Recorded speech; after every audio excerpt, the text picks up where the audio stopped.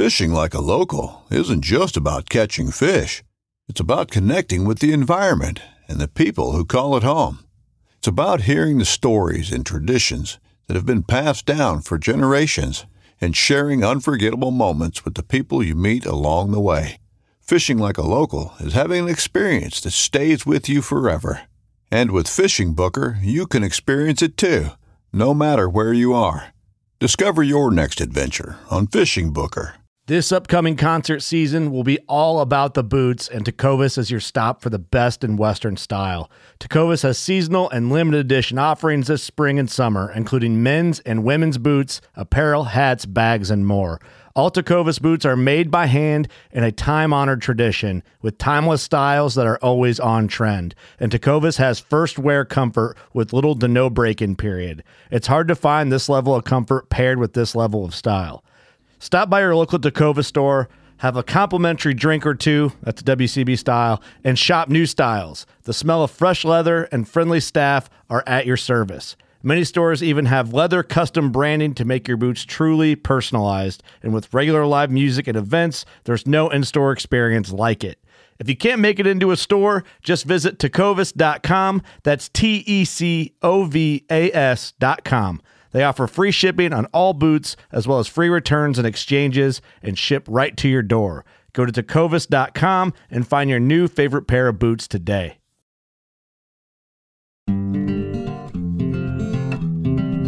You're listening to the Fish Untamed podcast, your home for fly fishing the backcountry.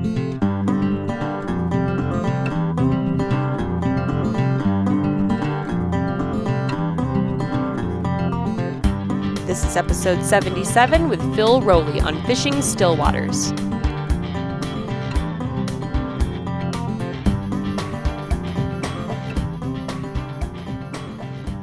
Hey everybody, just wanted to hop in quickly and make a quick announcement before the show. We are rapidly approaching Flyathlon season, and for those who aren't familiar with the Flyathlon, it is a super fun race that happens a couple times each year, and it's based around running, fishing, and drinking beer, which are three of my favorite things. And if you'd like to hear more about the race, you can listen to episode 1 of the Fish Untamed podcast, where I interviewed Andrew Todd, the founder of the Flyathlon.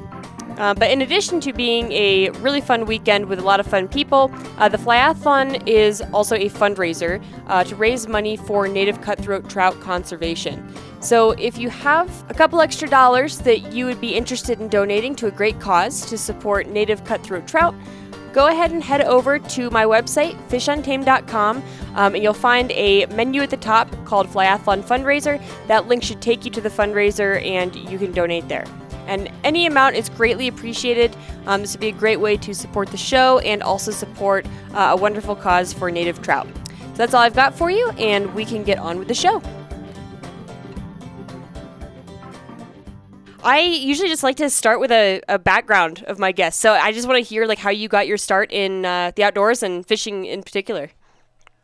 Well, I guess it all started back when I was a young little tyke, about 4 or 5 years old in England.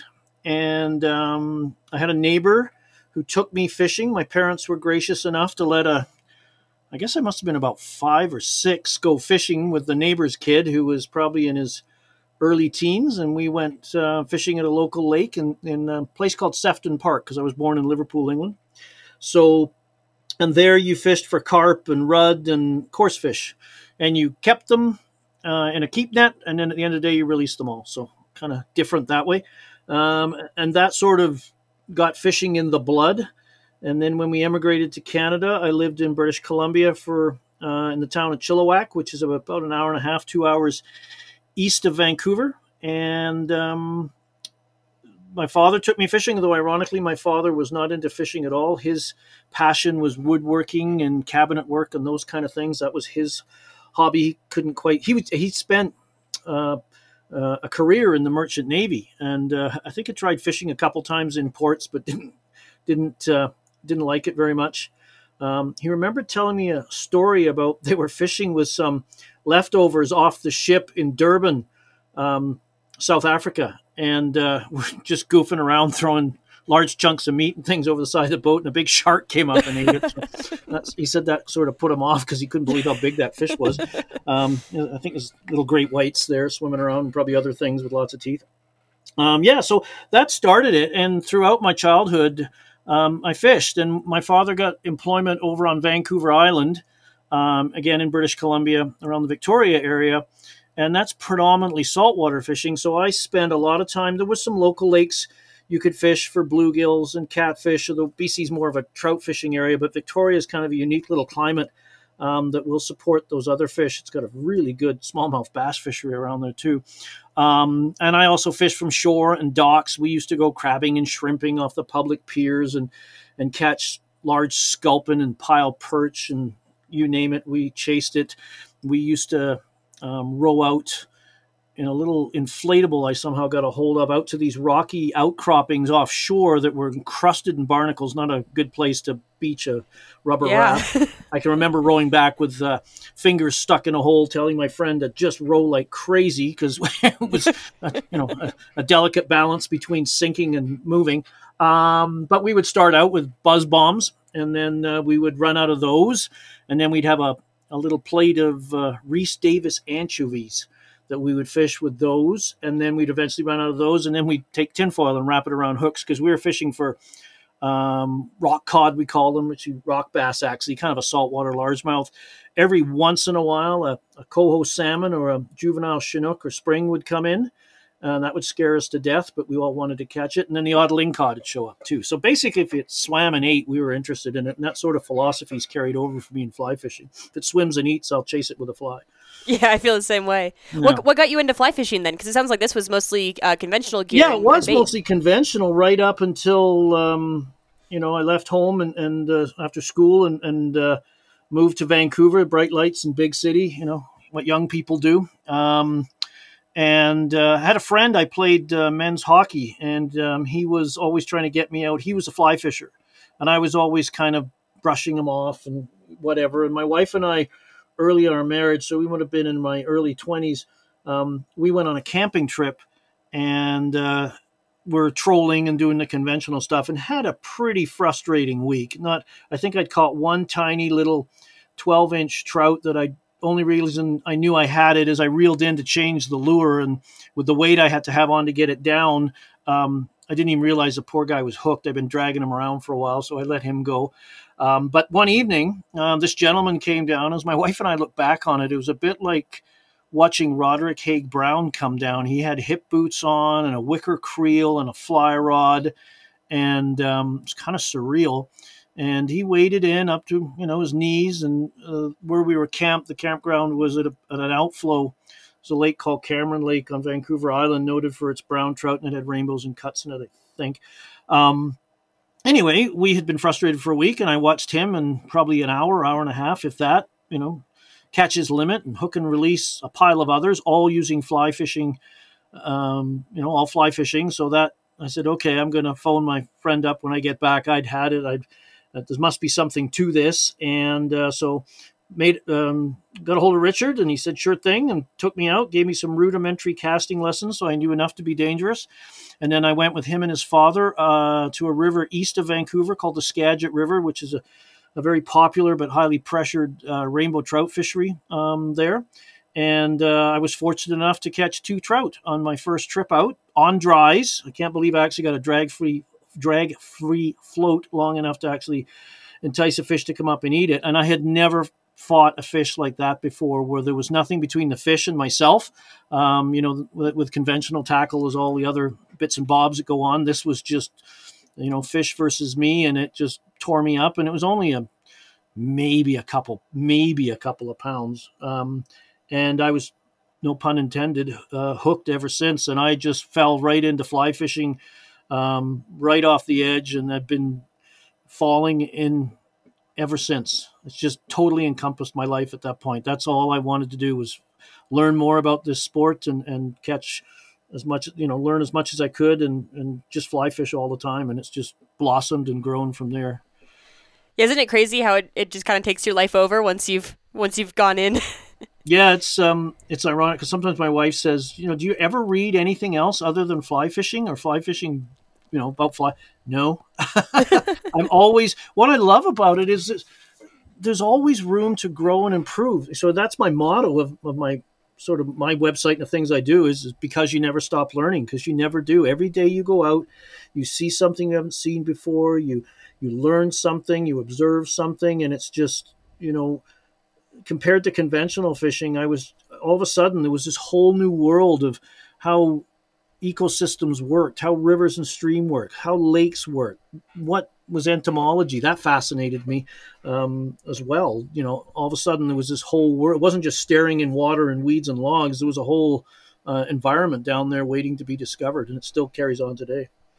I think that's a big draw to fly fishing, and not that conventional fishing doesn't involve, there's still a lot of knowing fish behavior and everything, but the entomology specifically, I feel like a lot of, when I used to just fish on spin gear, I would just pick a lure and go and hope for the best, and now it's much more of a strategic thing now where you have to kind of apply some knowledge. Yeah, you're observing. You don't make a decision until because a lot of times I get asked by people, what's your favorite fly? I don't know. It's not my favorite question because it's, how long's a piece of string, right? It's just, there's no good answer for it. And I don't like to go in with preconceived notions because you tend to make not decisions based on the information at hand. It's on stuff you think or you thought might happen or what somebody worked last week. So you sort of can spend a lot of time with an approach, a pattern, a presentation that's inappropriate, but you hang on to it for some reason because you didn't invest the 10 or 15 minutes to look around and snoop around and do a little detective work that'll save you a ton of frustration and time on the water. My addiction with bugs, entomology, it's a big part of what I do. I approach my fishing and particularly stillwater fishing from a science-based sort of point of view, understanding, all the invertebrates and things like that, to the point for many years, I had a 30-gallon aquarium that I would keep stillwater bugs in and observe them and study them and photograph them and learned a ton of things that, I even surprised some entomologists with that they had never seen, but I would show them a picture or my observations and it's a dog-eat-dog world down there. It makes Jurassic Park look like, it's a small world and Disneyland all happy and cheery because it's a rough and tumble world down there. Everything's eating each other, right? So it's a fascinating way to learn about the sport and about fly fishing and about bugs. Tell me more about that. Like, did you just get a tank and go out and dig up some rocks and put the bugs in? And did they proliferate or what was the setup? I don't think they proliferated. They're all kind of kill each other. It's tough to strike a balance. Basically it's like any aquarium. You have to, establish the water chemistry. So you'd, I originally tried putting mud in, but eventually I just built it like a regular aquarium and then tried to get the plants established. That was always hard. I used to end up buying, actual aquarium plants. Like I remember going in there and looking through all the plants, having somebody ask if they can help me. And I'm saying, do you have any plants that survive in like 50 to 60 Fahrenheit water? And they're all like, what kind of fish do you? And I'd tell them. And I was worried they might be embarrassed, but often or not, they said, oh, we always get these guys from the university. They're doing the same thing. And here's what we do, right? So getting them established and then you dump in the bugs. You'd go collect them from a local body of water and find out who played with who and who couldn't be in the tank. Like things like dragonfly nymphs, not a good thing to put into a tank. I've got a story I've told many times, but in my 30-gallon aquarium one time, I put a immature dragonfly nymph in that was about an inch long in July. And it was a pretty thriving aquarium. You never get them in balance. There's always something eating something. You got to replenish something. I just noticed that the population was dropping and dropping and dropping and dropping. And eventually that nymph came out, because the particular dragonfly nymph, we nicknamed them darners. They're from the Anishidae family. They're active predators. They stalk around like a cat. They've got a smaller species, the sprawlers we call them, that are kind of more squat and spider-like and like to just lay in the weeds and the rubble, and they're ambush feeders. They wait for food to come to them. So they're not nearly as destructive, but these darners were, I swear if you look on their bicep, the word mother is tattooed on there because they are tough. They'll eat each other, just lethal down there. Anyway, long story short, by October 1st, this dragonfly nymph was now almost 2.5 inches long, and he had cleaned out, or she had cleaned out everything in that tank, with the exception of 2 leeches, and it actually tried to eat one of those. It was like watching an old Tarzan movie where he's fighting a snake and it's all wrapped around him. Just a bug that does not play with others. That's crazy. Well, at least you know that one doesn't play well with others. Who else? Who in general were the predators and who were the prey? Like, did a couple groups really stand out as? You have your popular predators are your dragonfly nymphs and damselfly nymphs. Although damselflies are smaller, more svelte, so they probably don't have the same, don't grow to the same size, so they don't have that same appetite. They were a little more easier to keep in check. And the next ones that were freshwater shrimp, or properly called scuds. They're omnivorous, and they would, one day they're eating vegetation, and the next day I'd watch a group of 4 or 5 of them attack a damselfly nymph and shred it like a pack of piranhas. So, yeah, they were probably next to the dragonfly nymphs. The scuds were the worst thing because they just attacked en masse and were kind of moody with their behavior. You never know whether they were in meat or veggie mode. So you're always replenishing. You're always, okay, I'm low on these, and things like mayfly nymphs, particularly Calabatus, swimming nymph common to many western still waters. They were tough because their external gills, they're very susceptible if water temperatures weren't right and water chemistry was wrong. And I remember one time I decided I needed pictures of them, so I set up a little smaller 10-gallon aquarium, collected them, kept them in this little thermos I commandeered, put a bubbler in there, made sure they were well oxygenated so they could get home, dumped them in. I got some weeds from their environment and shook them out to make sure what I thought nobody was in there, because that was a lot of times how you got. One time I got a water scorpion in there, which is like an underwater, it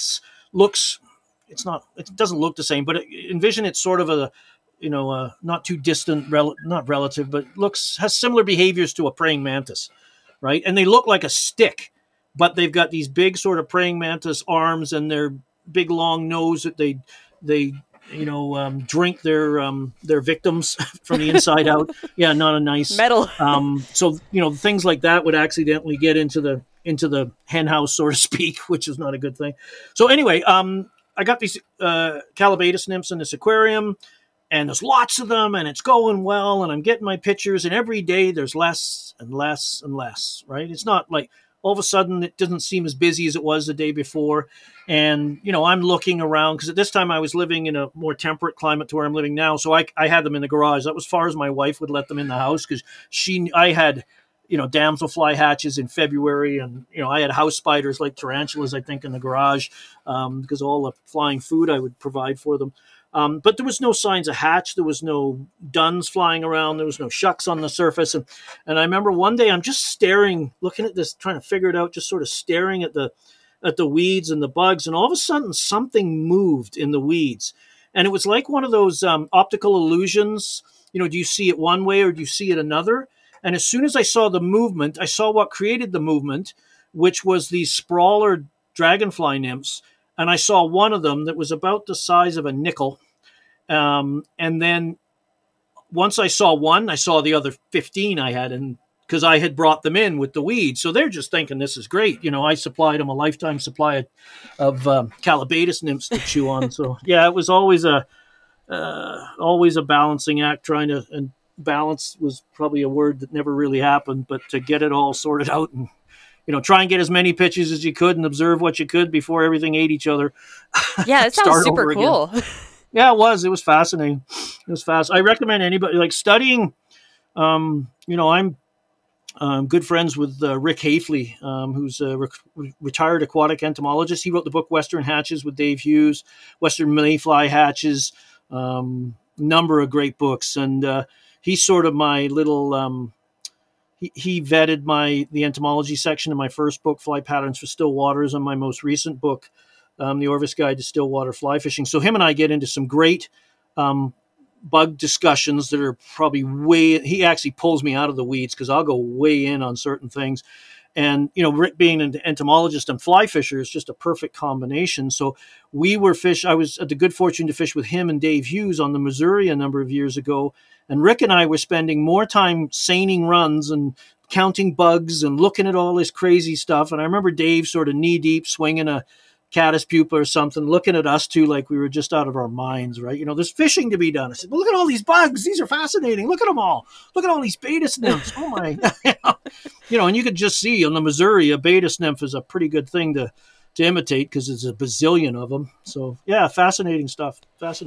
Yeah, this is a good example of one of those kind of side tangents to fly fishing that you can, that's its own rabbit hole, kind of like fly tying. There's people who tie flies that don't even fish anymore. Yeah. And I feel like there's people who are at this point more interested in the bugs than they are in the fish.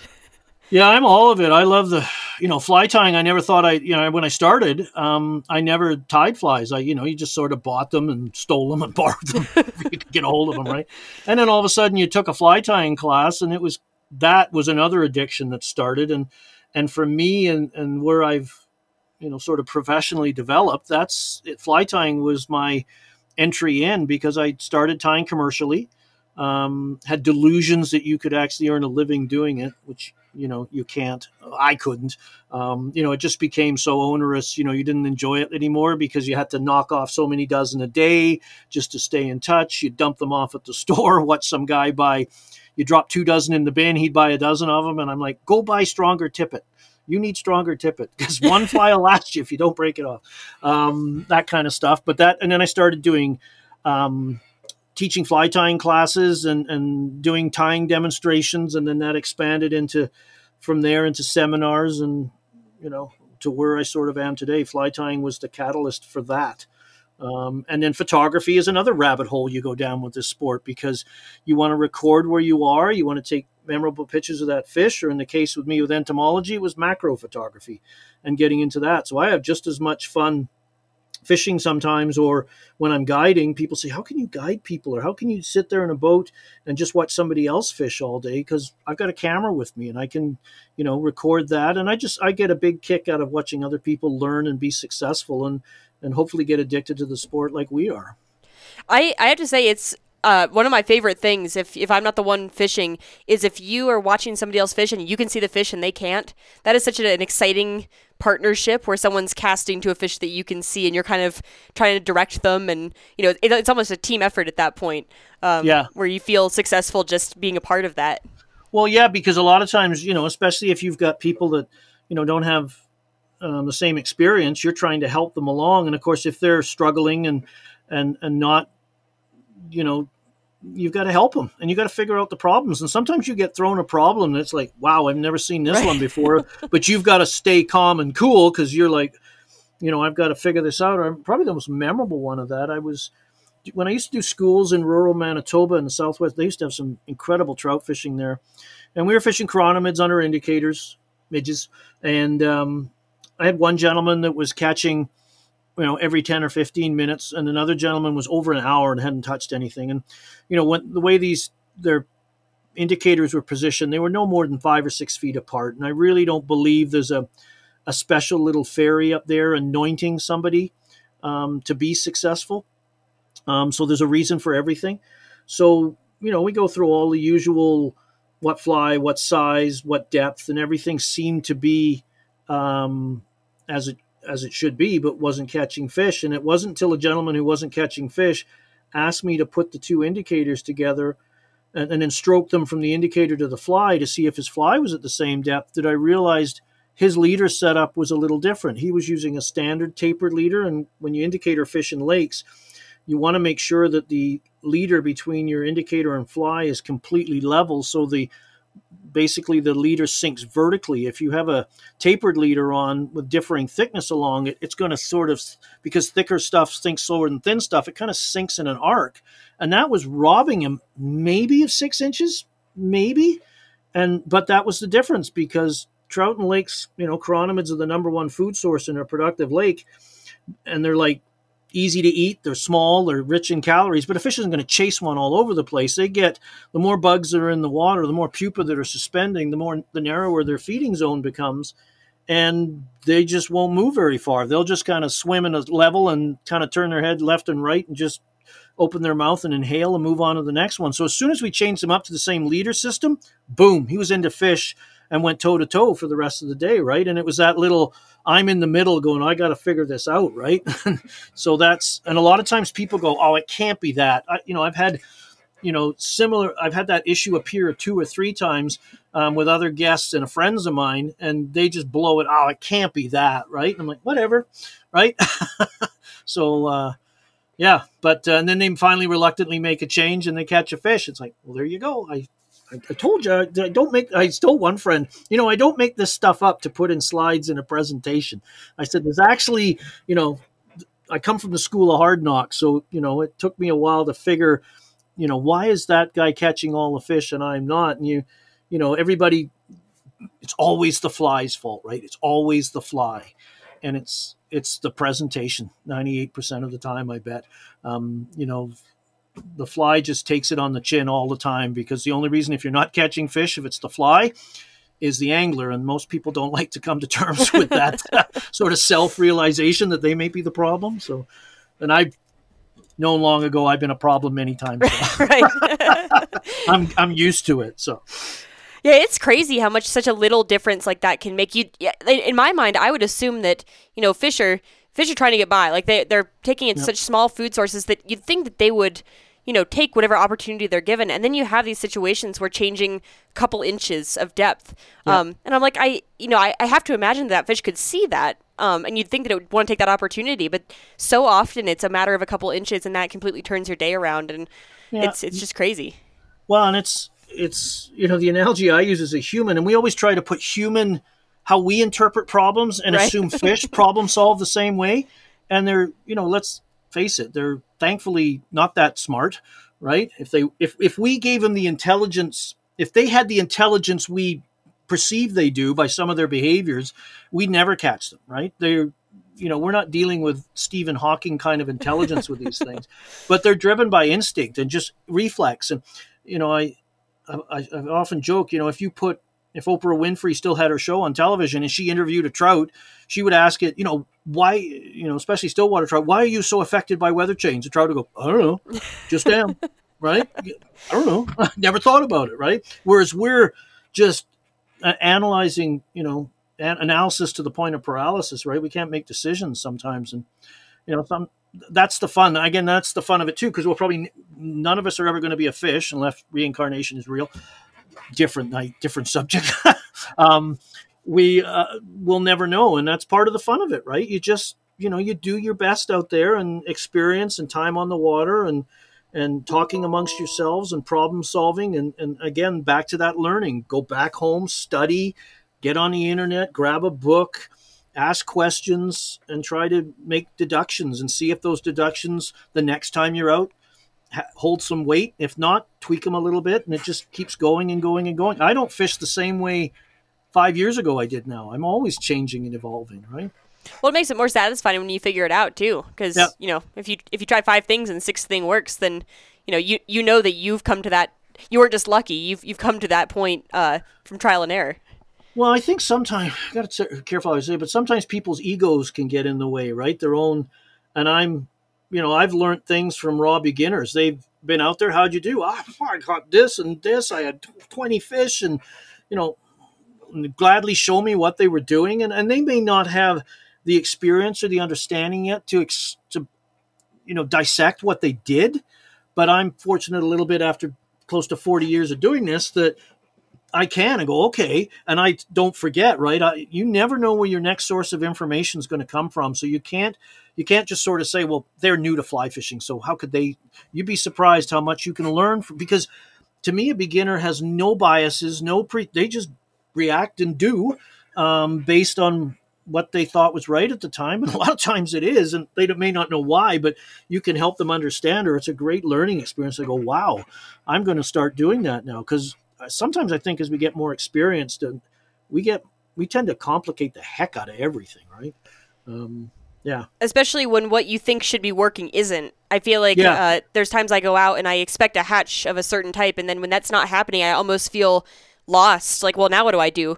Whereas I might have been better off had I just not even considered that and just picked something and tried it. And I feel like that's what you're talking about with the beginners. Sometimes they pick the right thing that's not what you'd expect, but if you go in only having like plan A and plan A doesn't work, then what do? You've got to start to think outside the box to find out, maybe they're not behaving the way you expected. And you might not know why, but you've got to at least get to that point to figure it out. Yeah, you just try it. What do you got? You're not catching anything now, so give 15 minutes of a new theory in charge and see how it goes. Because it's, again, that's just the fun of it all, right? It just keeps you. People, I joke when sometimes I do seminars or, say something and say, well, wow, that's pretty prophetic. I'm like, where do you come up with this stuff? And I just say it's stuff, or a word that starts with S for stuff, stuff that I think about while staring at an indicator, right? Because I'm just, sometimes I think with indicator fishing, people think it's kind of brain dead. You just put this float on and wait till it pulls under. And it's not like that at all. It's arguably, my indicator leader system is the most complex leader system I use in still waters. If you want to be consistently good at it, it's a bunch of little innocuous things that add up to being successful or not, and it's back to that example of leader construction. You wouldn't think that a leader diameter would make that much difference, but in that situation, it did. So it's all that stuff. You're always thinking why things are happening. Like, why am I having a good day? Why am I doing this? What's going on? I'm always observing. My ears are always listening for the sounds of moving fish, watching what other anglers are doing, all that kind of stuff. This might be a good time to switch over to talking about still waters specifically. And I wanted to start off by asking, like, what got you so into still waters? Because you're kind of known as one of the still water guys. Well, growing up in British Columbia, and when I really got into it, BC has lots of great fly fishing opportunities in it. In the southeast corner of the province, it's got some wonderful river and stream fisheries for bull trout, cutthroat, rainbows. But that was a bit of a haul, drive-wise. It had anadromous fishing too. We, living in the Lower Mainland, every spring we got runs of fishback, salmon, all 5 species of Pacific salmon, steelhead, but they were seasonal. And then the really good steelhead fishing was up in the Skeena River area, which was a significant drive from there. And the interior of the province had a rich history of stillwater fishing. There's over 20,000 lakes in British Columbia. Where I'm living now is about 600, so a little different, the way the earth formed. And that, basically down North America, either side of the Rockies is just the perfect conditions for some world-class stillwater fishing. So it was just readily available, easy to get to. At that time when I started out, I'd purchased a float tube, so it was something I could throw in the trunk of a car. I could blow it up with a cigarette lighter-driven pump. And I was fishing, whereas all the other stuff, and I just fell in love with it. I just like, it's like most fly fishing opportunities, it's a huge puzzle. Lakes, a lot of people are intimidated by lakes because they're large, they're featureless. They're not like a river that you can, see the other side, wade across. You could see, areas, likely looking areas. If I was a fish and trying to rest, I would sit there. I wouldn't sit in that raging current necessarily. All those kind of things. Whereas a lake is like, wow, it all looks the same. It's deep in spots. But it's, once you figure it out, they're actually not that challenging to read. Right. So I wanted to clarify, just because I'm not sure what the lakes around you are like, at least where I am in Colorado, most of the lakes, apart from the handful down here in Denver that are more warm water species, most of our trout lakes are high alpine lakes, 9,000 plus feet all the way up to, 12, 13,000 feet. Is that the type of lake, like Stillwater, that you're usually fishing? We're or is more it lower. Okay. Lower. We have high elevation lakes too, because we share the same Rockies, right? They go right up the continent.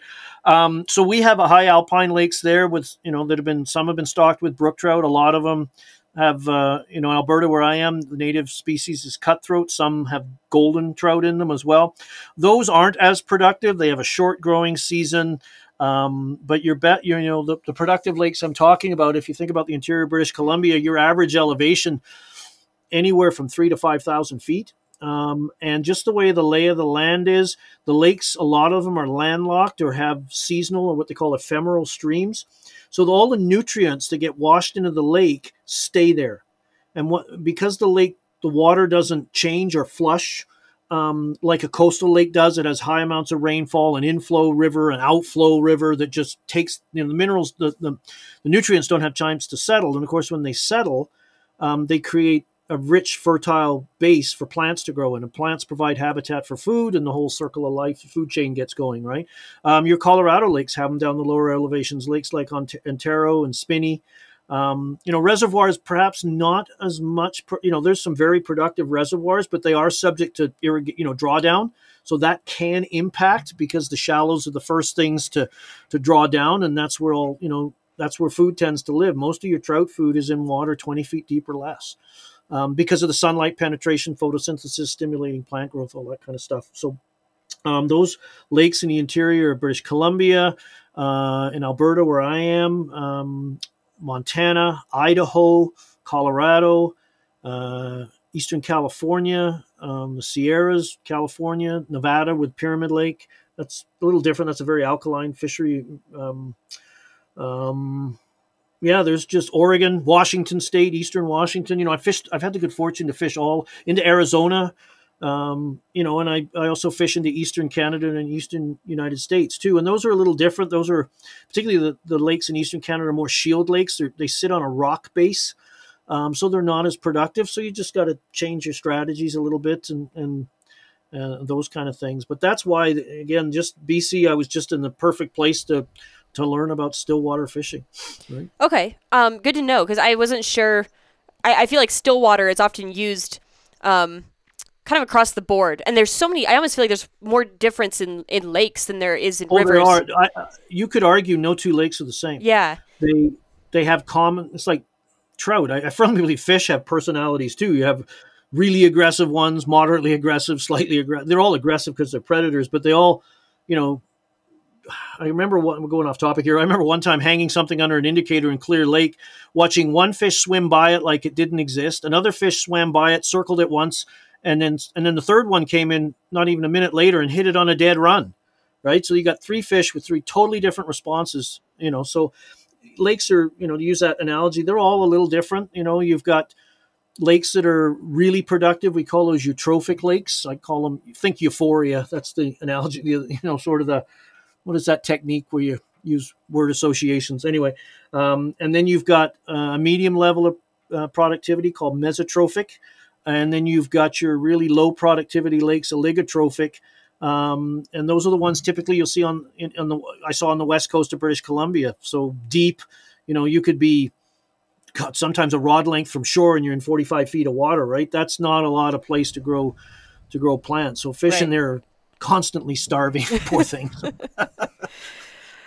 So let's talk about how you approach a lake, because you already mentioned this, that it's a little overwhelming to people sometimes because you don't have these obvious features. I know there's some lakes that do have some features, but for the most part, if you walk up to a lake, it almost looks like just a big bathtub. And unless it happens to have a really prominent shelf or some big boulders around the edge, it's kind of just like, well, now what? So when you walk up to a lake that you haven't been to before, how are you going about finding out where the fish might be hanging out? Well, actually, it starts at home. I actually have a presentation, I call this, How to Approach a New Lake, and it starts at home. You can do a lot of research at home. Obviously, just like any fishery, you can't beat local knowledge. So if you can find out information from friends who've been there before, a local fly shop, internet forums, now Facebook groups, Google searches, and then you look at Google Maps, Google Earth. If you think about as fly fishers in lakes, I believe we're most productive in water 20 feet deep or less. And again, that's for two reasons. First of all, like the one I mentioned, because of sunlight penetration, its influence on weed growth and habitat for bugs. But it's also from a presentation perspective, in water 20 feet deep or less, I have lots of tools at my disposal. I can fish indicators. I can fish slow sinking lines, intermediate lines. I can do fish fast sinking lines. I can do all kinds of different things, different techniques. Whereas you get out into deep water, there's not a lot of food that lives out there. Fish will spend periodic times out there. It's sort of their timeout room, I call it, where they go when they're not terribly happy or things aren't in their favor. There's water chemistry issues, water temperature issues that'll drive them out there too. It's still a productive area, the upper part that gets influenced by the sun, but your presentation options drop and you're dealing with depth. And so anyway, so you're trying to take that lake and using those resources at home. And bathymetric maps. If you can get hold of an underwater contour map, then you get this sort of 20,000 foot view of where, and you're looking for things like I love fishing drop-offs. That transition from the shallow or shoal areas to deep water. Fish use that like a game trail. They'll cruise along the edge of that. They can zip in on the shoal and have a few bites to eat. If something spooks them, the security of deep water is nearby. So that's a favorite spot of mine. Points of land, because of that, they have drop-offs around their edges, sunken up weed beds, that kind of stuff. So you're trying to use that bathymetric map, Google Maps, and Google Earth, because sometimes you can drill right down and see structure. So that's all done. So I have this kind of mental picture of, and of course, making sure your equipment's all good to go, because if you're battling your equipment all day because you forgot something or didn't whatever, then you're not focused on, you're too busy upset with yourself because you forgot your nippers, you ran out of tippet, you left that fly box at home, those kind of things, you brought the wrong rod, all that stuff. That kind of stuff just, I don't know about you, but it sort of gnaws at you all day long, right? It just gets you not focused. So then I get to the lakeshore, and then that's where you invest that 10, 15 minutes, you get yourself ready, of course, and then go walk the shoreline and look for signs of what might be going on. Turn over rocks and logs along the shoreline. See what's living under them. How big is it? What color is it? You don't necessarily have to have a degree in aquatic entomology, but it's good to know what a mayfly is and what a dragonfly is. Some insects like dragonflies and damselflies crawl out of the water to emerge. So you'll see their shucks on the vegetation and logs. So you're looking for signs of hatch. You'll see shucks that are drifted in. If there's been a wind activity, it creates foam that's white. It's got good contrast. It gathers things. So you're looking for all this kind of stuff. And then you can sort of say, okay, I got my bathymetric map. I can sort of orientate it and say, okay, that's over there and that's there. And I'm looking at the surrounding topography, right? If there's a gentle slope into the lake, that's going to carry under the water as well. That's going to be a shallow area that there could be some weed beds, whereas a stiff vertical drop into the lake is probably more indicative of deep water, and you may want to sort of stay away from there, right? So you've got that, and from home I've kind of built a route map looking at, okay, I want to go to that drop off, I want to go here, and I'll work my way around. But when I'm moving around, I'm also constantly looking for moving fish, right? We jokingly call it the 2 fish rule. If we see a fish move in an area once, we pay attention. Twice, go see what's going on, because active fish, they may not be feeding. They could be just their cruising patterns broke the surface, whatever. They're active. And I always joke, if there's, at least there's a fish there. Right, that's the first step.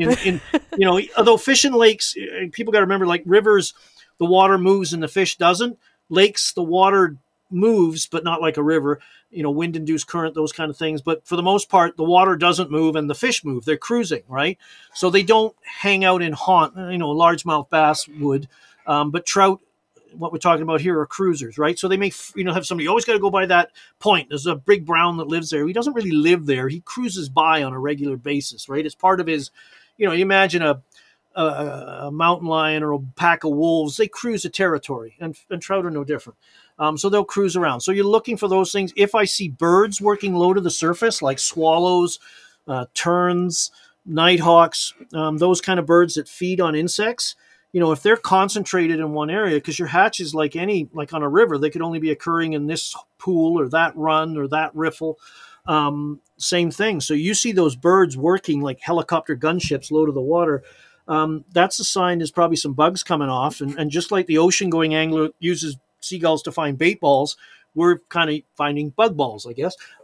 So we're using that to locate fish as well, right? So, and then finally, I'm looking for 3 factors, much like river and stream fishing. So comfort, protection, and food. So comfort, to me, are of those 3, I'd probably say, in my reference, are the most important, because that's the needs the trout needs to survive, to function. It's metabolism, and primarily oxygen content. So that's why water temperature is so important. Trout have, compared to other fish, a pretty narrow range. I'm looking for about 50 Fahrenheit to 65.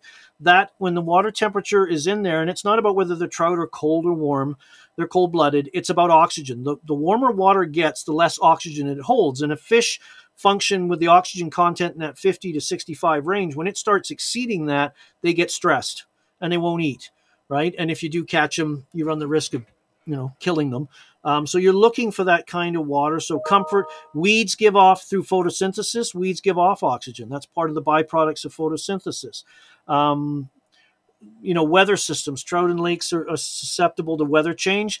There's lots of conjecture why. I think as humans, we always look for the one thing, and it's usually probably about 12 things that are going on that, we only realize 6 of them. But I always say it's like the world's a snow globe, and Mother Nature just gave it a really good shake. And while that weather transition's going on, it kind of puts them off. So they'll slide off deeper. They won't be as active. You got to slow your presentations down. Maybe go work that deep water adjacent to a drop off, that kind of thing. The next thing is protection. Just like rivers, trout like to feel secure when they feed. So in lakes, that's about light levels. A fish is not going to come into the shallows or is going to be very cautious in a shallow, clear environment. A little bit of surface disturbance caused by wind works like a riffle on a river. It breaks up light. It masks the presence. It masks our presence. Wind, actually, most people hate it, is actually I view it as a friend. Unfortunately, it's a bit like a puppy. It can't come over in a nice, controlled, balanced fashion. It's got to come roaring in, jump up on you, bite you, nip you, all that kind of stuff. And after spending 3 trips down to Argentina and fishing Lago Strobel, where, a 30-mile-an-hour day is a calm day, it's you have to learn to accept wind and use it to your advantage. So protection or things like that, adjacency to deep water, those are things. So those drop-offs, those points of land, sunken islands with deep water refuge around them. And of course, the final thing is food. You find the food, you'll find the predators, right? So it's weed, again, back to weed beds.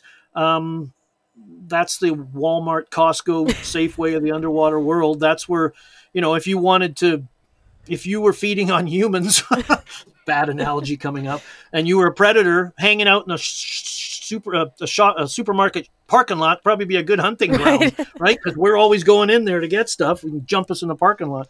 I'm full of these crazy metaphors. Those are the 3 things, and you find all 3 of those things in one spot. That's a prime lie. So in still waters, that would be a weed bed right adjacent to a drop off, or a point with a weed bed underneath of it, something like that, where they've got the protection of the weeds, the oxygen the weeds generate, when they're living and growing, maybe not so much in the late fall when they're dying off, because then they're consuming oxygen. Food lives there. They've got the security of deep water nearby. So again, you're just trying to take this lake and break it into bite-sized chunks and focus on the chunks, right? It's no different than fishing. I've steelhead fished some huge rivers, right? Or even just trout fish, big water. And it's like, wow, that's a lot of water. And you just got to break it into, that little spot's a riffle, right? I'm just going to fish it like I would fish a riffle on a stream that's 10 feet wide and just focus on that, right? And, don't get overwhelmed by the size of it all. Yeah, it's almost in the same way that, when you look at a river, it's what, where's the fish most likely to be?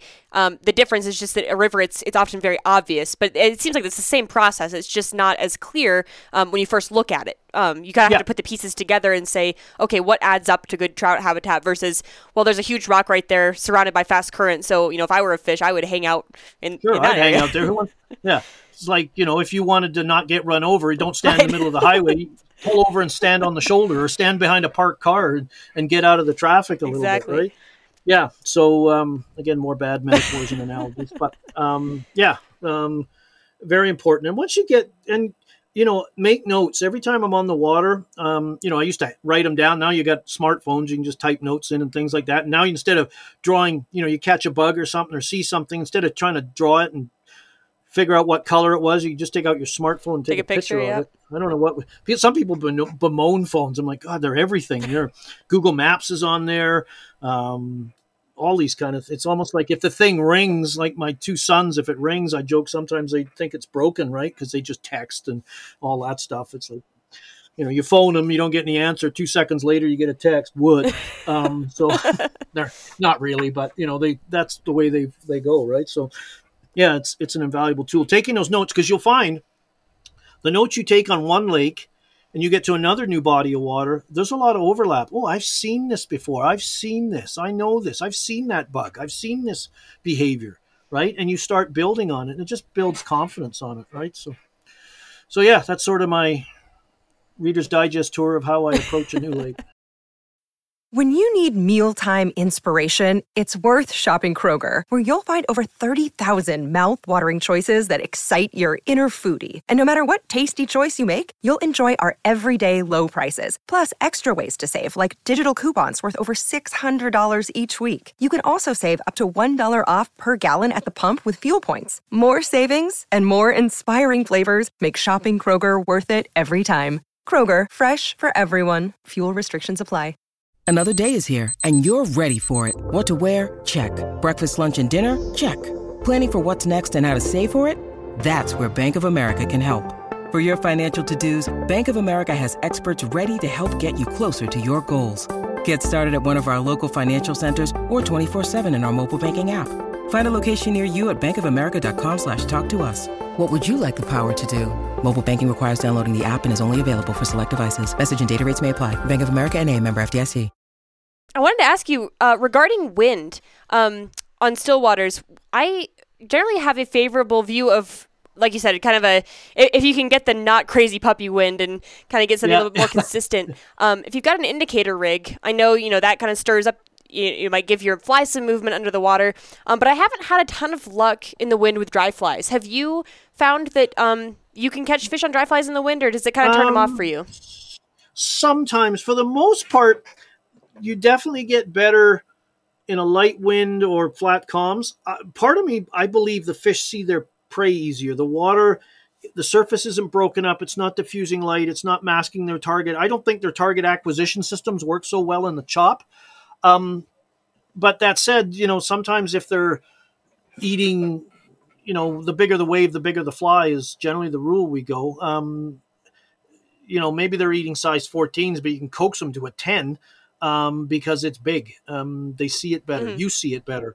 In Argentina, even though there's Lago Strobel, the primary food source for those fish in there are scuds, snails, and zooplankton. There's no discernible feeding on anything else. They'll eat a mouse pattern. There are mice around. I'm sure they get in the water, and those fish are averaging 15 pounds, so they don't pass up much.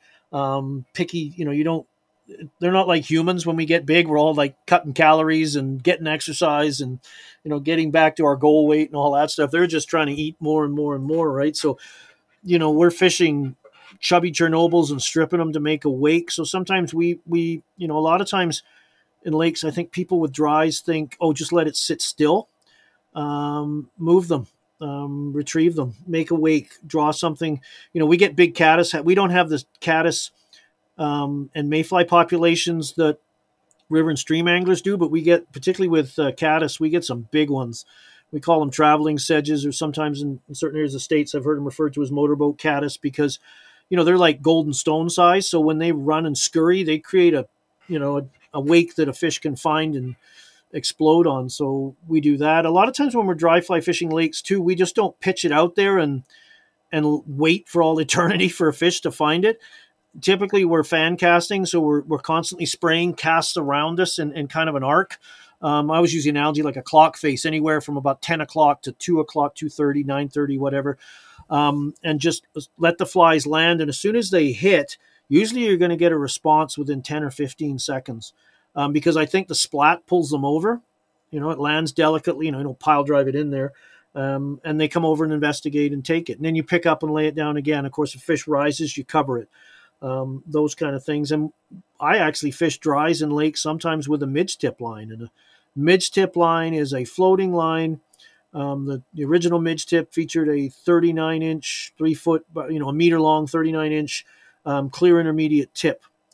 And so people go, why would you fish lines with a sink tip? That just doesn't make sense. Well, a lot of our flies in lakes, dry flies, particularly if you look at some of the English style dries, they're not like a traditional Adams or a Catskill dry that's sitting up proud on the hackle because all the currents, the insects kind of got to be up a little bit. In lakes, they sit quite low. And of course, a lot of times they're not actually taking the adults. They're feeding on, cripples and emergers and those kind of things because that's easy prey. Bigger silhouette, all those reasons. So the flies we use, some of the English flies are literally a dubbed body with a relatively inexpensive hackle in the front. They're more like a wet fly than a dry. So with this midge tip, you cast them out, you dress them up, they sit there for a bit. Eventually, that midge tip will pull the flies under. And the second they go under, you just start a slow hand twist retrieve and track those flies back just underneath the surface. And that's the zone where the fish are coming up. They're rising, they're dropping down a foot or two to window of vision stuff to see a little better, probably some predator avoidance in there, that kind of thing, safety, and then come up to feed again. So you're just tracking those flies through a zone they're feeding on, and they'll take them, right? Quite often the retrieve fly will get, that subsurface fly will get more action than the dry. So it's a great 2-for-1 presentation that you can do. There's another technique called the washing line that we use, which is a buoyant fly on the point. You can use it at the surface. You can use it at depth. And basically the buoyant fly in conjunction with your fly line holds other flies off droppers if you're in an area where you're allowed to use droppers, like clothes on a washing line. So you can have a fly, there's a popular fly now on lakes called the booby with big round foam eyeballs. When you retrieve that at the surface, it creates a wake. So trout will come up and look at that, and they might eat it, or they'll, be attracted to it, and then look around and see your other more natural offerings hanging there and take one of those too. So just some of the tactics are a little different, and we use wind as well. We will, trout like to, trout in lakes are, it's in their DNA. They're river and stream fish in their DNA. Rainbows, browns, brookies, all that. They're put in lakes or found their way into lakes.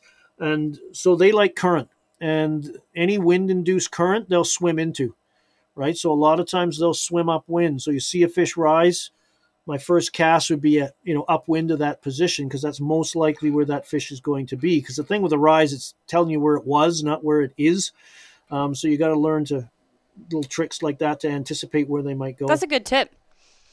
Now, regarding, I know you brought up lines and leaders a couple times. How are you choosing a line and leader setup? I'm sure it's different based on the conditions and what kind of rig you're throwing, but what are some considerations for choosing a line and leader? What I'm doing with it, I guess. Simple terms. With floating lines, this may seem a little off, but for me, if I had one line to fish in a lake, it would be a floating line. Okay. Because depending, I can fish dry flies, of course, like we talked about. I can fish indicator systems, and we can fish long leader nymphing, a technique we nicknamed the naked technique because there's no indicator on the leader. The leader is naked.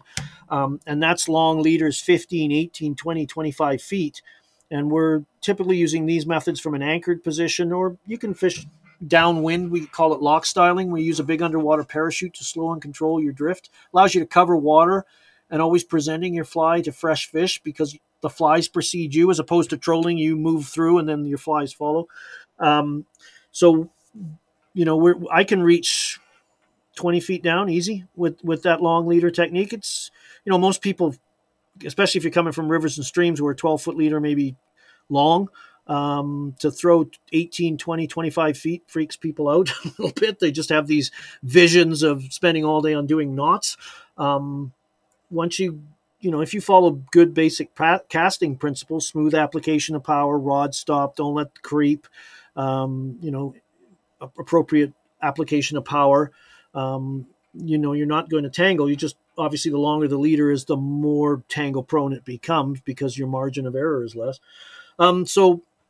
Fish with those. When I'm fishing subsurface, the general rule, single fly, because when you add additional flies, again, if legal to do so, adds leader length because you need separation between them.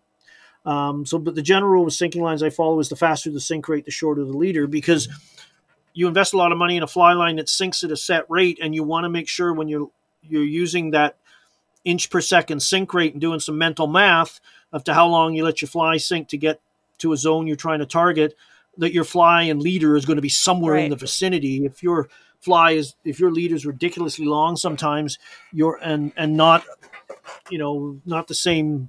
We use a lot of predominantly level leaders, subsurface, maybe a little bit of, typically for people starting out with a sinking line leader, I say just get a 7.5 foot tapered leader. Half of a tapered leader is butt section, so about 4.5 feet is thicker stuff, and then just add tippet after that, equal or similar diameter, because that keeps all your flies more or less on the same plane, not tungsten bead heads versus, foam-based flies, something like that, where there's a lot of difference in how they sink. But it's just an easy system that you can add and subtract to, right?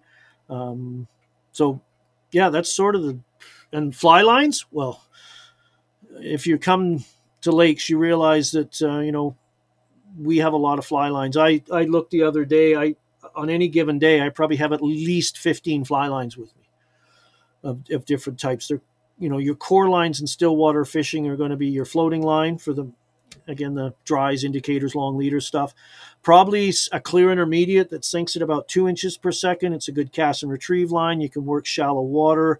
The slow sink rate allows you to let the fly sink to match retrieve speeds, depending on the speed the bugs go. And most insects, everything in lake doesn't have a rocket pack attached to it, so they're not zipping around at 1,000 miles an hour. And the activity level of the fish, which is closely related. If the fish is sort of within that temperature window I talked about before, and they're in an active frame of mind and we're willing to chase, you can get away with a faster sinking line because you can strip your fly in faster without the risk of it hanging up. Whereas if they're in an inactive mode after that weather change or cool water or other factors that we'll probably never know the real answer to, and they're not aggressively chasing, then you got to fish slower. And then you want something 3 to 5 inch per second sink rate, somewhere in there, and those three will carry you. But then you start filling in the blanks with hover lines and midge tips and midge tip longs and type 3s and type 5s and type 6s and type 7s and sweep lines, and then even some lines that are not designed as, I use reel lines, and they have a line called the Coastal Quick Shooter, which was designed for beach fishing for sea run cutthroats in the Pacific Northwest. It features a 34-foot clear intermediate. It's an integrated shooting line. It casts a mile, and it's just a great stillwater line because you can cover a lot of water. It's a great line for fishing the shallows, those kind of stuff. It's very versatile, but again, sometimes the name of the line may mask what it, people just, I don't fish the coast, so I'm not doing that. You got to look at the line and the properties and, wow, that's very applicable to what I do. Why not? So, and competition anglers are even more paranoid than me. I did a little bit of competition fishing many years ago. But they could have 30 fly lines with them because fly lines come and go and they'll discontinue a line, but it had some great properties to it that were unique to a situation. So the analogy I use with fly lines is a bit like golf. You can probably golf with a small suite of clubs, and wood, a favorite iron, sand wedge, and a putter. And I'm a lousy golfer. I spend most of my time trying to get my balls out of water traps. Maybe that's just a sign I should be on the water. And then after a while, if you get more into the sport and you start buying those other clubs and then going to the driving range and learning how to use them. So our driving range is obviously the lake. And one of the things I'm a big believer in is if you're fishing and you're having a good day fishing and you're catching fish, that's the time you start playing around with new techniques you may have thought about or read about or whatever and wanted to try. That's the time to try them because you'll develop confidence. The fish are willing to play, and you can hook a few fish. And then the next time you're out and the fishing's tough, you might try that method because it works. And then that might be the key that unlocks the puzzle that day, as opposed to trying it out when the fishing's tough. And if that method doesn't work, you don't know whether it was what you were doing. Maybe you got something wrong, or it was just the fish, or a combination of both, right? So, I have a lot of lines. I recommend, people say, oh, I need that many? And I jokingly say, well, of course. But don't buy something unless you're going to use it. If you're just going to buy it and put it in your kit bag and never take it out, that's a complete waste of money. You need to learn how to use it, understand its properties, its application, how it performs, how it casts, what scenarios it would be good for, all that kind of stuff. It sounds like you're carrying lines the way a river angler would just carry fly boxes. Like, I think most river-only anglers, have never even considered getting a second line because for the most part, a floating line is 99% of what you're using on a river. Yep. So it's just kind of a completely different world. I feel like a lot of people have never touched a different line. We don't carry as many fly boxes. Just our fly boxes are bigger. I'm now carrying 2 Montana Fly Company boat boxes with leafs in them. So those leafs hold 300 flies, depending on the configuration. I think it's 300. And I've got them stuffed, and I got 2 boxes. So I got, one of the people say, well, what's one of the reasons if you're a hatch matcher, right? Lakes are the place for you because we've got we got caddisflies, mayflies, chironomids, midges, same thing, dragonflies, damselflies, waterboatmen, backswimmers, scuds, leeches, forage fish, crayfish, terrestrials. What did I say? Waterboatmen and backswimmers, zooplankton. We got, if you like figuring out the hatch or what they're feeding on and matching that. There's a lifetime of things. So we have flies that cover all of those scenarios, plus the sort of generic suggestive flies that cover the bases, like a hare's ear nymph, those kind of flies, woolly bugger style, those things that can be everything and nothing. We got attractor flies that look like nothing a fish would eat, but we use those flies to trigger a reaction out of them, of aggression, curiosity, or territoriality, something like that, where they're not necessarily feeding. We kind of trigger them to grab. A bass angler would call them a reaction bait. It's kind of our reaction bait. Now, I know every lake is different, so there's not like a golden rule, but what are some of the common flies that you find in lakes that are generally pretty productive? Oh, the old fly question. Well, if I had to have leeches, I'm a big fan of leeches. One of my favorite is a balanced leech, which is a leech we tie on a jig hook with a small pin and a tungsten bead, and under an indicator, that fly will hang horizontally, which is the way most things. It's also a fantastic cast and strip fly because it's a little jig. So the fly just undulates. Now we're using, slotted beads and jig hooks. These tungsten head turner beads or true teardrop kind of tongue. They got lots of different names. I work closely with a company in Canada called Canadian Llama that brings a lot of these products in. And Kent does a great job of appeasing to my fly tying needs and wants that may not be the rest of the world's, but we use those beads. So balance leeches are a big part of it. Chironomids, of course, huge component of fishing. Freshwater shrimp or scuds in productive lakes are a common characteristic.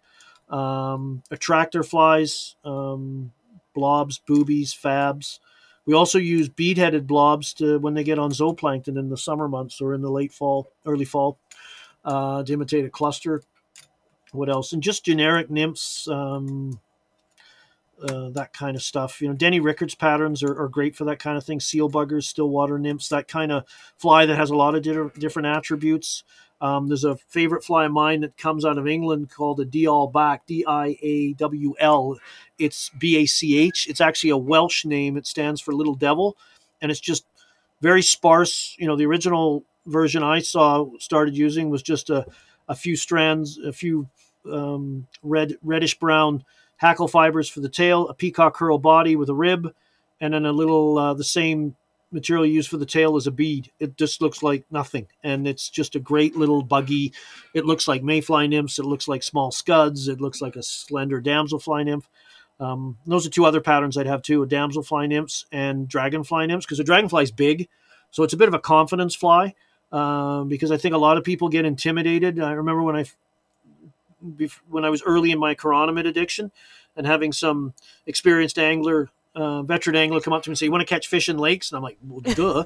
And then puts this little size 14 standard shank hook, slender. Basically the body was the same diameter as the hook, and a little bulbous thorax on it, and a silver wire rib on it. And I went, "You're out of your mind! I'm going to throw that tiny little fly into all that water? I want to throw a big dragonfly nymph that's 2 inches long and a big something with some meat to it." But trout make their living eating small stuff, right? You see that in rivers. And whenever there's a hatch on, they always inevitably what are they feeding on? The smallest thing, right? When you go and fish, I fish the Missouri a lot because it's reasonably close drive for me. In the fall they're feeding on tricos and pseudos, and these things are like 22, 24s. I can't even believe I'm throwing. It lands on the water. I haven't right. Where it went. I can't see it. Just hope it drifts along drag free enough that I can, see a rise in the area. So you'd want to have those. The reason I like the dragons and damsels is because they're predators. So predators move. They're always on the hunt. So they expose themselves, right? It's like a golden stone is a good river and stream pattern because they crawl around the rocks as a predator. They get swept off into the drift. It's something trout are going to see, right? And Baetis nymphs, they swim. So they swim around and they get in the current they can't handle and they're gone, right? And in rivers, you've got, behavioral drift and phenomenon like that as well that also influence things in the drift. So that's probably it. So leeches, chironomids, damsels, dragons, some woolly bugger style flies that are kind of generic. Cover the bases. A prince nymph is good. Flashback pheasant tails, hare's ears. I feel like those are good anywhere. Dragon nymphs. Yeah. A hare's ear looks like a scud, looks like a mayfly, depending on how robust or slender you tie it. Those kind of flies. But having said that, I have sometimes I joke I can't make a decision because I got so many flies to choose from that I'm kind of paralyzed. You're waiting for one of them to speak to you. Put me in, coach. And you pick one, you're worried that it was the wrong choice. You're just thinking about whether you could have chosen something else instead. Oh yeah. Well, we usually, if I'm fishing a fly slowly, I might change it after 2 casts, right? But the analogy I use in lakes is I call it DRP. Because again, back to our early discussion, everybody blames the fly. It's always the fly's fault. They didn't have the right fly. They had the right fly. And, if you were to ask somebody on any lake, river, stream, what fly are you using? They may be less than truthful. I won't say lie, but they may tell you one thing and it's completely opposite. They may give you some crazy name. There's so many fly names out there that have nothing to do with, even the word woolly bugger. What is that? Is it made out of sheep's wool? Those kind of things. So they'll guard that, and it's not usually the fly. It's the first thing. It's most important in lakes is depth. So that's what D stands for. Is my fly at the right depth? R is retrieve. Am I moving it at the right pace? And then think about fly patterns. So sometimes, if somebody's being successful, they're probably going to be defensive of their fly, perhaps, or give you a name you don't know. But you can ask them, how deep? Are you off the bottom? Or are you up near this? No, I'm just a foot off the bottom, especially if they're using indicator setups. Are you moving it fast or slow? No, I'm just letting it sit there and let the wave action bounce the indicator around. And from there, you can sort of, if you have a basic understanding of entomology, you just put something down there and move it at that pace, you're probably going to run into a fish because they're generally opportunistic on depth and selective on food, right? Obviously, they're going to eat what's most prevalent and around them all the time. But, a lot of times that's, so, and if I'm fishing in an area, if nobody's around me and I don't see any signs of fish and I believe I'm fishing at the right depth and I'm moving the fly at the right pace and I've got a fly I have confidence in, it's worked before in this scenario and not working now. If I don't see any signs of fish, I'm probably going to move because the first thing you need is fish. Step one. Yeah. So you could move, and I don't mean an exponential move like from the north end of the lake to the south end of the lake. It might be 1 or 2 cast lengths down the shoreline, right? If you're fishing anchored, or, if you're lock styling and drifting, you might make a couple of casts, nothing, and then change something up, right? Until you figure out, that's the lake fishing's like a puzzle. If you like puzzles, I think you like fly fishing in general. You like that problem solving. But some days the puzzle's like a puzzle for a 3-year-old. It's 6 pieces. It goes together great. Most days it's like a 50,000 piece puzzle of a blue sky, and you barely get the border done. And you don't have the box to look at. You don't have the box top either. So you just see, Jesus, a lot of blue colored pieces in this thing. What's this a picture of? And that's sort of it. Some days you do really well and other days, and I actually find myself, I learn more on those tough days and the drive home and the analysis you go through as to, okay, and you start thinking about it, and just take the emotion out of it and the frustration and just, okay, let's think this thing through, right? And that's where you come up with some pretty unique things to try next time that actually work. Yeah, for sure. I mean, that analysis, I keep a fishing log of when I go out where I mark down the weather and if I'm on a river, I mark down the flow rate and stuff like that. And it's actually really, really helpful to go back, and I've got it digitally so I can search it and say, hey, last time I was on, fill in the blank body of water, what was it doing and what worked? And then from there, it might not be the exact same conditions, but I can say, okay, it's a little bit cooler, so I can adjust for that or whatever. Well, yeah, it takes a lot of the guess. You don't have to go right back to the start again, right? You've got this framework and you start to see similarities. You start to see, even though I was on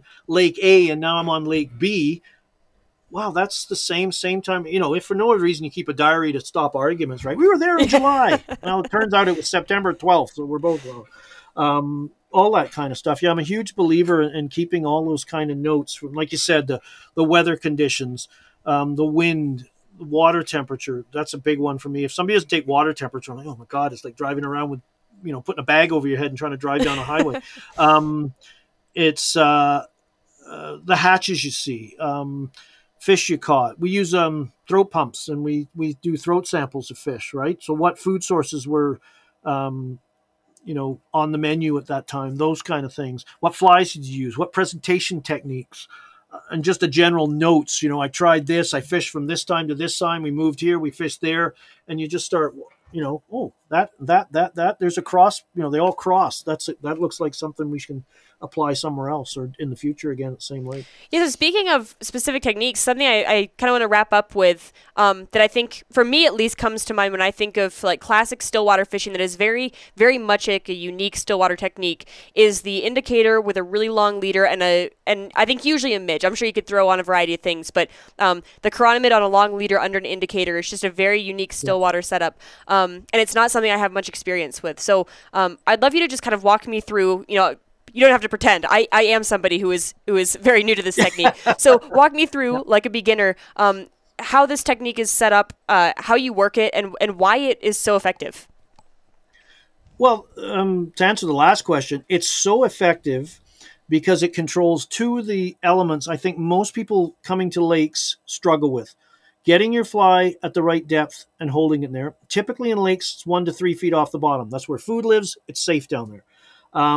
And then your retrieve speed. And you have with an indicator, you can just let it sit and let the wave action animate the indicator, which transmits down to the fly. You can strip it in a little bit. You can slowly hand twist it in. Different retrieves come in. You can let the wind move the fly for you. So it does, and that's, again, the two things most time I see people on lakes struggle with. They just cast it out there. As soon as the fly hits, they're ripping it in. Right. I often joke your diehard river and streamer fishermen, fishing, articulated what's-a-nuts and everything.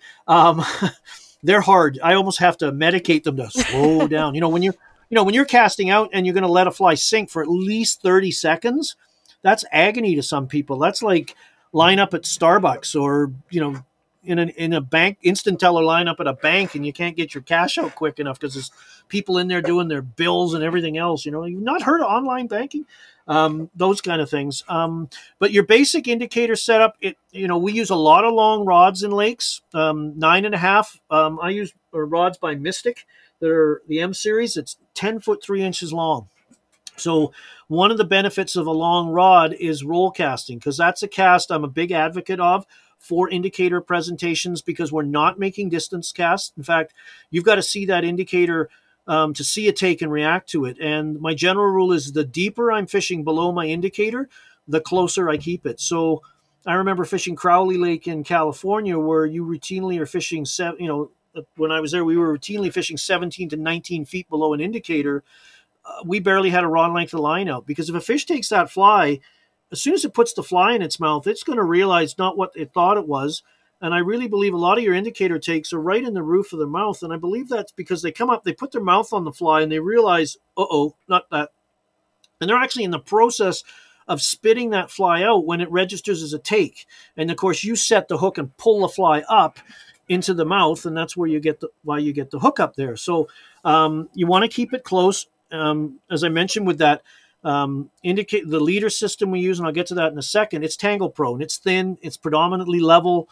It's tangle prone. If you got multiple flies on there, those kind of things, all those different points of contact with weight, just, that's what helps screw casts up and tangles. So you don't want to be casting that long distances because of the more times it's in the air, the more time it's going to tangle. So that roll cast comes into play. Your fly line plays a role. Any floating line will do, but most floating lines for trout are designed for casting dry flies. So they have a long front taper for allowing, gentle dissipation of casting energy, no big splat on the surface, a loud presentation. In lakes, we need a line. So I worked with Rio to help develop their Stillwater floater line, because we wanted a line that had the horsepower, the mass, the short, aggressive front taper, oversized head, a long back taper for roll casting. to be able to turn over an indicator rig or turn over a long leader, right? The lines, to turn over weight or length, you need mass to do that, and that line's designed for that. And then the leader setup itself, I use, again, Rio makes a leader called the indicator leader. It's 10 feet long out of the package. It says tapered on there, but the taper is only about 3 feet. So I keep right where that transition point is from the butt section to the level portion, the 7-foot level leader, is where I put my indicator. Because with casting indicators, you like to keep your indicator about 3 feet from the end of your fly line. You never want to have that indicator creep way out 10, 12 feet away. Everything's out of whack. You end up overpowering the cast and just bad things tangles start to happen. So what you get with that butt section between the indicator and the fly line is a little bit of backbone to the leader, because the rest of the leader's thin, level leader, 8 pound or less, typically breaking strain, 3X, 2X. And then you've got that loop-to-loop connection if you use that. And because it's thicker diameter, it's not going to cut into the fly line coating. I know some of my friends, they use level leaders, 8-pound test the entire length. And the trouble is, if you you use a loop-to-loop connection, that thin diameter stuff can cut into the coating and damage an expensive fly line nowadays. And also because it's nylon, it's going to sit more on the surface, whereas a fluorocarbon level leader is going to get under the surface. And if the fish are taken softly, you got to sort of rip that out of the water first as part of the hook set process. It may cost you a fish. So that leader I said is 10 feet, 7 feet's tapered. Okay, that's great if I'm going to fish 7 feet down, but that's not always going to happen. So we have to add equal or maybe one size less diameter tippet material to the end of that leader. So to summarize all this as far as leader, let's say, just an example, I'm going to want to fish 16 feet below my indicator. So I have a 10-foot leader of which 7 foot is level. Remember, I want to have level leader from my indicator to my fly. I'm trying to keep this, again, this is the most complex system I have. So I've only got 7 feet. So I need to obviously add some tippet length to get down to 16. Now, my final tippet section, I always like it to be about 24 inches, 2 feet long of fluorocarbon for abrasion resistance, all the stuff people use fluorocarbon for.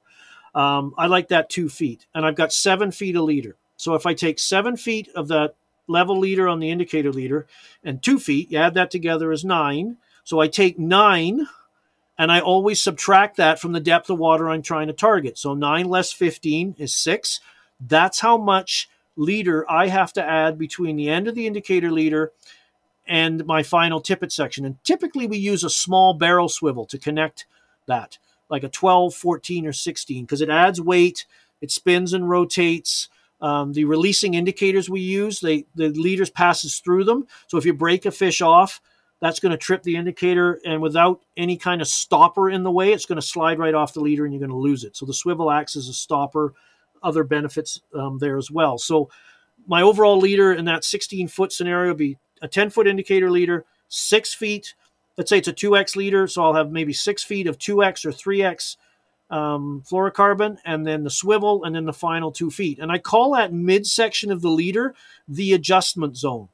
So this is where I ebb and flow the leader length. So if I want to go deeper, I'm going to add to it. If I'm going to fish shallower, I'm going to cut it back, cut it out, whatever it takes, because you only want to fish a leader long enough as necessary. You don't need to fish 20 feet a leader to fish 7 feet of water, right? It's just, you're asking for trouble. You're going to have your indicator too far away from your fly line. It's just going to be a disaster, right? So I know that I'm trying to make that simple. So in summary, and the reason being is when that line hits, everything lands in the water, that leader is going to sink straight down below the indicator, and your flies are going to reach the depth you're set at. If you use a 9 or a 12-foot trout leader, again, designed for fishing to surface feeding trout, 50% of that leader's butt section is thick, and then it tapers down in the final tippet section. So if you use that as the foundation of your leader, even though you're set for 16 feet, you may not reach it because you've got 3 or 4 feet still of that thick butt section that's going to sink slowly, and you're going to get that leader it sinks more of an arc or a droop than straight down. And you're not going to fish the depth. You're going to think you are, but you're not fishing the depth that you need to fish because your leader won't let you. Now, this might be a kind of a dumb newbie question, but so I know obviously this level leaders, the goal is to get it to go straight down. Do you ever add any weight Yes. to really enhance that straight down pull? Sometimes there's a number of ways. In windy conditions, you need more weight because wind will create current, wind-induced current. And of course, then it starts to behave a little bit like a river. It starts pushing things horizontally and they can't get down. So a swivel does that. You can step your swivel size up. So, most times I'm fishing about a 14, but you could fish up to a 12. You could put a split shot above the swivel, a little bit of tungsten putty. You could use a tungsten fly. I tend to use brass bead flies when I'm chironomid fishing. If I'm fishing other flies, I might be tungsten because a chironomid's a pretty slender bug. It sinks quickly, and indicators are not the only way I fish chironomids. I use a lot of other techniques as well, and in the other techniques, the fly simply sinks too fast and gets into the muck. You can add a second fly or a third fly if you're a real gambler as far as tangles, and that adds weight too, right? So there are situations where you do add weight, particularly when the wind comes up. That's when you only add what you need to add. Don't slap all that weight on unnecessarily. So it could be a scenario early, in the morning, the daily winds haven't come up. You're fishing no swivel, and then the winds come up a bit. You put a swivel on, and then the winds come up more. Stick a split shot. Maybe put a tungsten-based fly on. You kind of have to, because what will happen is you'll be catching fish. You're seeing signs fish are still around. You've got bugs hatching. The beauty of chironomids is they tend to hatch prolonged periods throughout the season and all day. So those fish will and because they're small and they process them, then about 12 hours they're all digested and they're on the feed again. So it's a great, just this constant feeding cycle going on. And they hatch in the hundreds of thousands of bugs at a time. There's over 2,500 species in Western North America alone. Chironomids outnumber all the other bugs in the lake combined, right? They're just a massively important food source. So, you can be, and all of a sudden you start not catching as many fish, but the wind has come up. So you adjust, a little bit of weight on, and all of a sudden you're back in the game again because your flies aren't getting blown. Because just like nymphing on a river with an indicator, too much current, and all of a sudden everything's moving more horizontally. You're not getting that straight down angle anymore. So it's just adapting to the conditions, as Yep. you would with any technique, really, I guess. Yeah, because you're like, okay, I'm catching fish and I'm not catching fish. Why? Right. Start doing the analysis to figure out, right? It's not all of a sudden they've just said, you know what? And some days, it might be, okay, you've stuck me enough. I'm good. I'm gone. You've had your fun. It's time to go home, right? I always joke at the end of the day, sometimes it slows down a little bit and it's almost like, okay, the fish have said they played enough. They want us to go now. They need some recovery time. Yeah, at some point you feel like you've taken what you deserved, and it's time to leave the resource alone. Now you're getting Right. greedy, right? Well, Phil, we can get wrapped up. I know you have a new book out, Sure. so I wanted to give you a chance to plug that. I wrote down the name, the Orvis Guide to Stillwater Trout Fishing.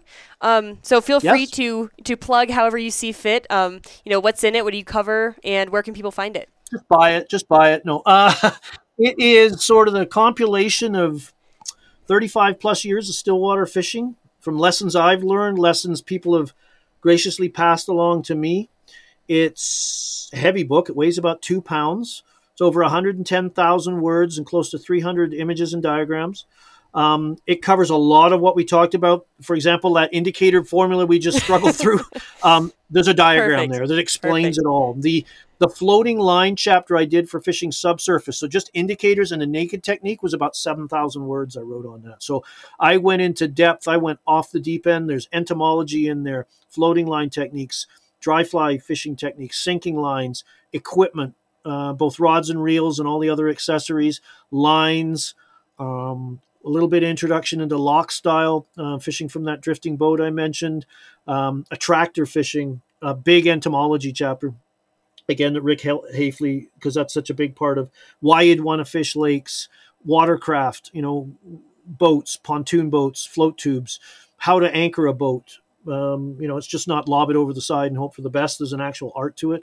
All those kind of things are in there. So it's sort of all of the presentations I've done. It shows all that stuff in one stop. And, you can get it in many places.